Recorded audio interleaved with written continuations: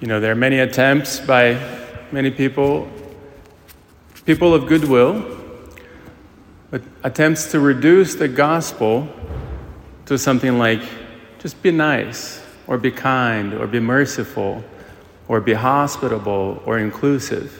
And of course, the gospel includes all of these things. Christianity, Catholicism includes all of these things. But the inclination, the temptation to reduce the gospel to one of these features. There are many parables, many words from the words of Christ, and even many parts of the Old Testament that rebuke that thesis, if you will, that the gospel can be reduced to one of these features. And this is one of them. One of the parables that disprove it, that the gospel is not simply be kind, be merciful.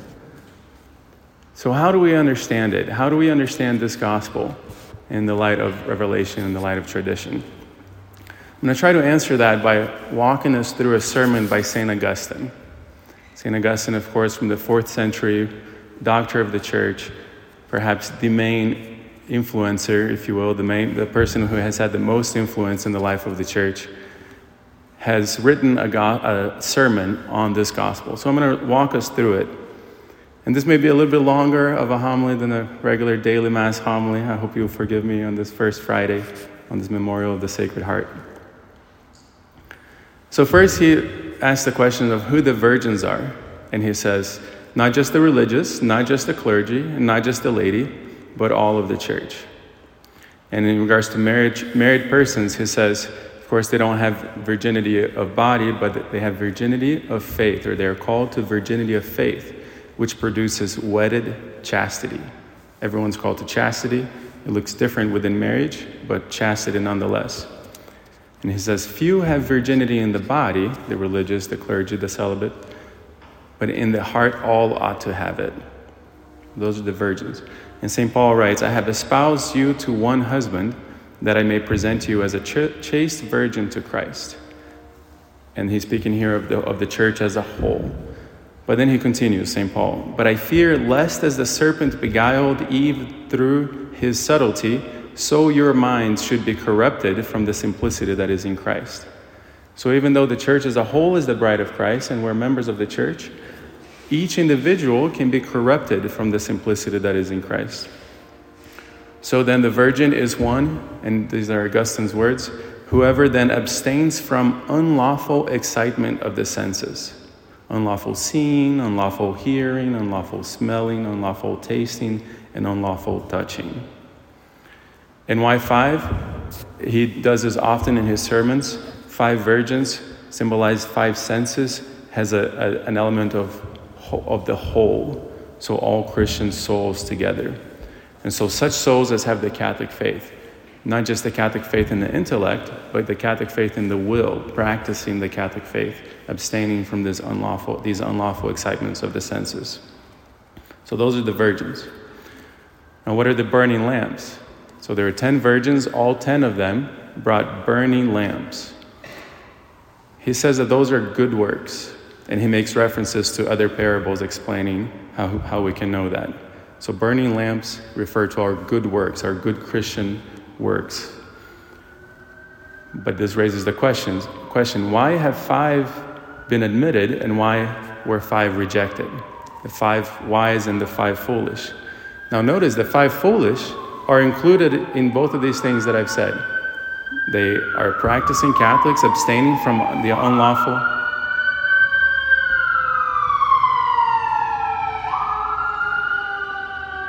excitement of the senses, and also they're practicing good works.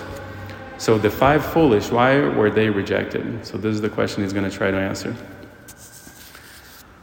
And he gives a long list of he who will not see what is evil refuses the embrace.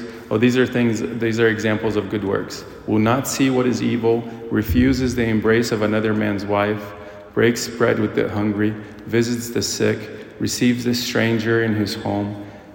He surely is a virgin. So this person surely is a virgin. Surely he has lamps. But this could be one of the foolish virgins. And then he says this line. I love this line. This is this can be applied to our lives as a whole. And anytime we're seeking an answer, he says, what seek we more? Something yet I seek. This is St Augustine. Something yet I seek. What do you seek yet? One will say, something yet I seek. The Holy Gospel has set me on a search. Whenever we think we know God, I know God already, I'm done, I've already figured it out, that's a sure indicator that we don't, that we've missed it. The Holy Gospel has set me on a search. So we go searching. Okay, so in the parable, what's the difference between the wise and the foolish? It's the oil. The oil within the parish is the difference. And what does the oil signify? Well, he gives an answer and then he explains it. His answer is charity, Christian charity. And charity oftentimes is translated as love, but we know that that's often not an apt translation because love is defined in many different ways. So it's better to stay with charity, Christian charity. And he says that oil rises to the top, charity rises to the top. Faith, hope, and charity are the theological virtues, but only one remains, and that is charity. But he's going to go on and explain what this means. Now, when the time comes, they go out and go and meet the bridegroom, to go with the heart, to be waiting for his coming. And then we're continuing with the parable. They all slept. Now, some have interpreted it to mean the love, the charity that's growing cold, and he explains why that can't be the case here. Instead, it's death. Sleeping here refers to death, and that's something that no one escapes, not the foolish, not the wise. At midnight, there was a cry. What does midnight mean? When there's no expectation, no belief at all, there's ignorance. All of our computations, our predictions of when the world is going to end, of even when each one of our lives is going to end, those never work. They always break down because we don't know the day nor the hour. And in the words of Jesus, death comes as a thief in the night. It will come when we're not aware. So this is midnight, death. The foolish virgins brought no oil with them. So there was a cry, so now the bridegroom is coming, and now they realize that the foolish virgins brought no oil with them in their vessels. The vessels, meaning in their hearts, Augustine says. And he says here, man does not create the olive which produces the oil. The oil is a gift from God. Man carries it. So carry it in their hearts. So not something that we create, but something we receive and something that we carry. The foolish virgins brought no oil with them in their vessels. And here he begins to explain the difference between the foolish and the wise. What does it mean to carry Christian charity, and what does it mean to not? Even though both are doing good works, both are abstaining from unlawful expressions of the senses or use of the senses. So he says, no oil with them in their vessels. To please men with their abstinence. That's what they're seeking to do, the foolish. They're seeking to please men with their abstinence and by their good works. To do good works, to be praised by men. That means to have no oil within. Their lamps burned, but not with oil. With what? With the praises of men. As long as they received the praises of men, their lamps burned, and they kept doing good works. So now the bridegroom comes, and they realize that they're without oil, and they ask for the wise virgins for their oil. Give us of your oil, for our lamps are going out. Now you see here, this is why the wise virgins are not capable of giving them any oil. And we hear this story, we think, wow, those wise virgins, they were really harsh. Why didn't they just share their oil with them? Well, the foolish virgins, they're still doing the same thing. They're going after the praising of men, the recognition of men. And now they're going for the wise virgins. They could have, Augustine says, they could have simply repented. But that's not what they did. They went out for asking the wise virgins for their help. So it sounds nice to be asking someone else for their oil, but it's still seeking to shine with others' oil, with the oil of someone else, to walk after others' praises. And so we hear their harsh response. Not so, lest there be not enough for us and you, but go ye rather to them that sell and buy for yourselves. In other words, continue to do what you've been accustomed to do. You've been going to others for your oil. Continue to do that. We can't provide it for you. We can't give you empty flattery. We can't give you the praises of men. It would be sinful, and we must be humble. This is Augustine unpacking this, their response. It would be sinful, and we must be humble, aware of our own sins, praying constantly for the forgiveness of our sins. We can't judge ourselves. The King alone is the judge. So no oil, doing good works. The lamps are burning, doing good works, but to glorify oneself. With oil, doing good works to glorify God. So now while they're out going to buy more oil, seeking for persons by whom to be praised and comforted, and they find none, now the bridegroom comes. The wise virgins went in with him into the marriage, and the door was shut. The church, this symbolizes the church being glorified then with Christ. And the foolish virgins came back afterwards, and they began to knock. Let us in. But it was too late. Augustine says there is a time of mercy and a time of judgment. Right now is the time of mercy. This is the time to repent. After death, there's no more time for mercy. That's the time for judgment. So the time of mercy and time of judgment. They began to knock, and there are other parables that says, knock and you'll be open to you, and that refers to the time of mercy, he says. So that works during the time of mercy. But after death, it's too late. That's the time of judgment. So Christ answers, I know you not. Christ knows them intellectually, of course. Christ knows all things. God knows everything and everyone. But he says here, I know you not. I know you not relationally. I have no knowledge of you.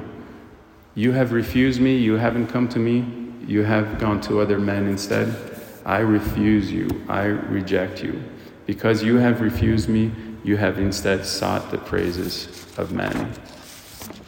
So that's the difference between being a wise virgin and being a foolish virgin. And I'll close with this paragraph by St. Augustine as he closes his sermon. The 5 wise virgins came and went in. How many are you, my brethren, in the profession of Christ's name? Let there be among you the 5 wise, but not 5 such persons only. Let there be among you the 5 wise, belonging to this wisdom of the number 5. For the hour will come, and come when we know not. It will come at midnight. Watch ye. Thus did the gospel close. Watch, for you know neither the day nor the hour.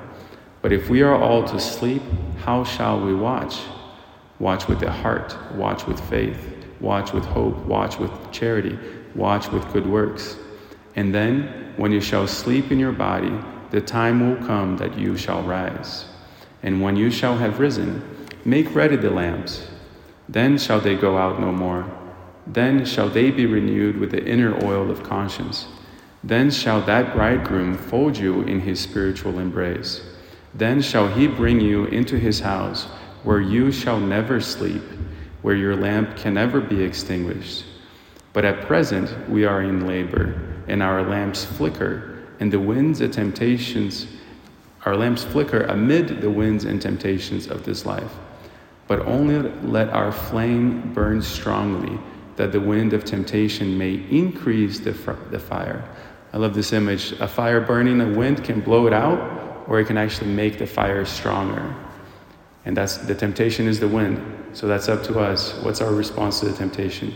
To let the fire, to allow it to blow out the fire, or to allow it to feed the fire, to fan the fire so that it grows stronger. And the main way we do this, of course, is by going to confession, confessing our sins, including the sin of seeking the approval of others, of lighting up our light, our lamp, with not the oil, but with the praises of men. That the wind of temptation may increase the fire rather than put it out.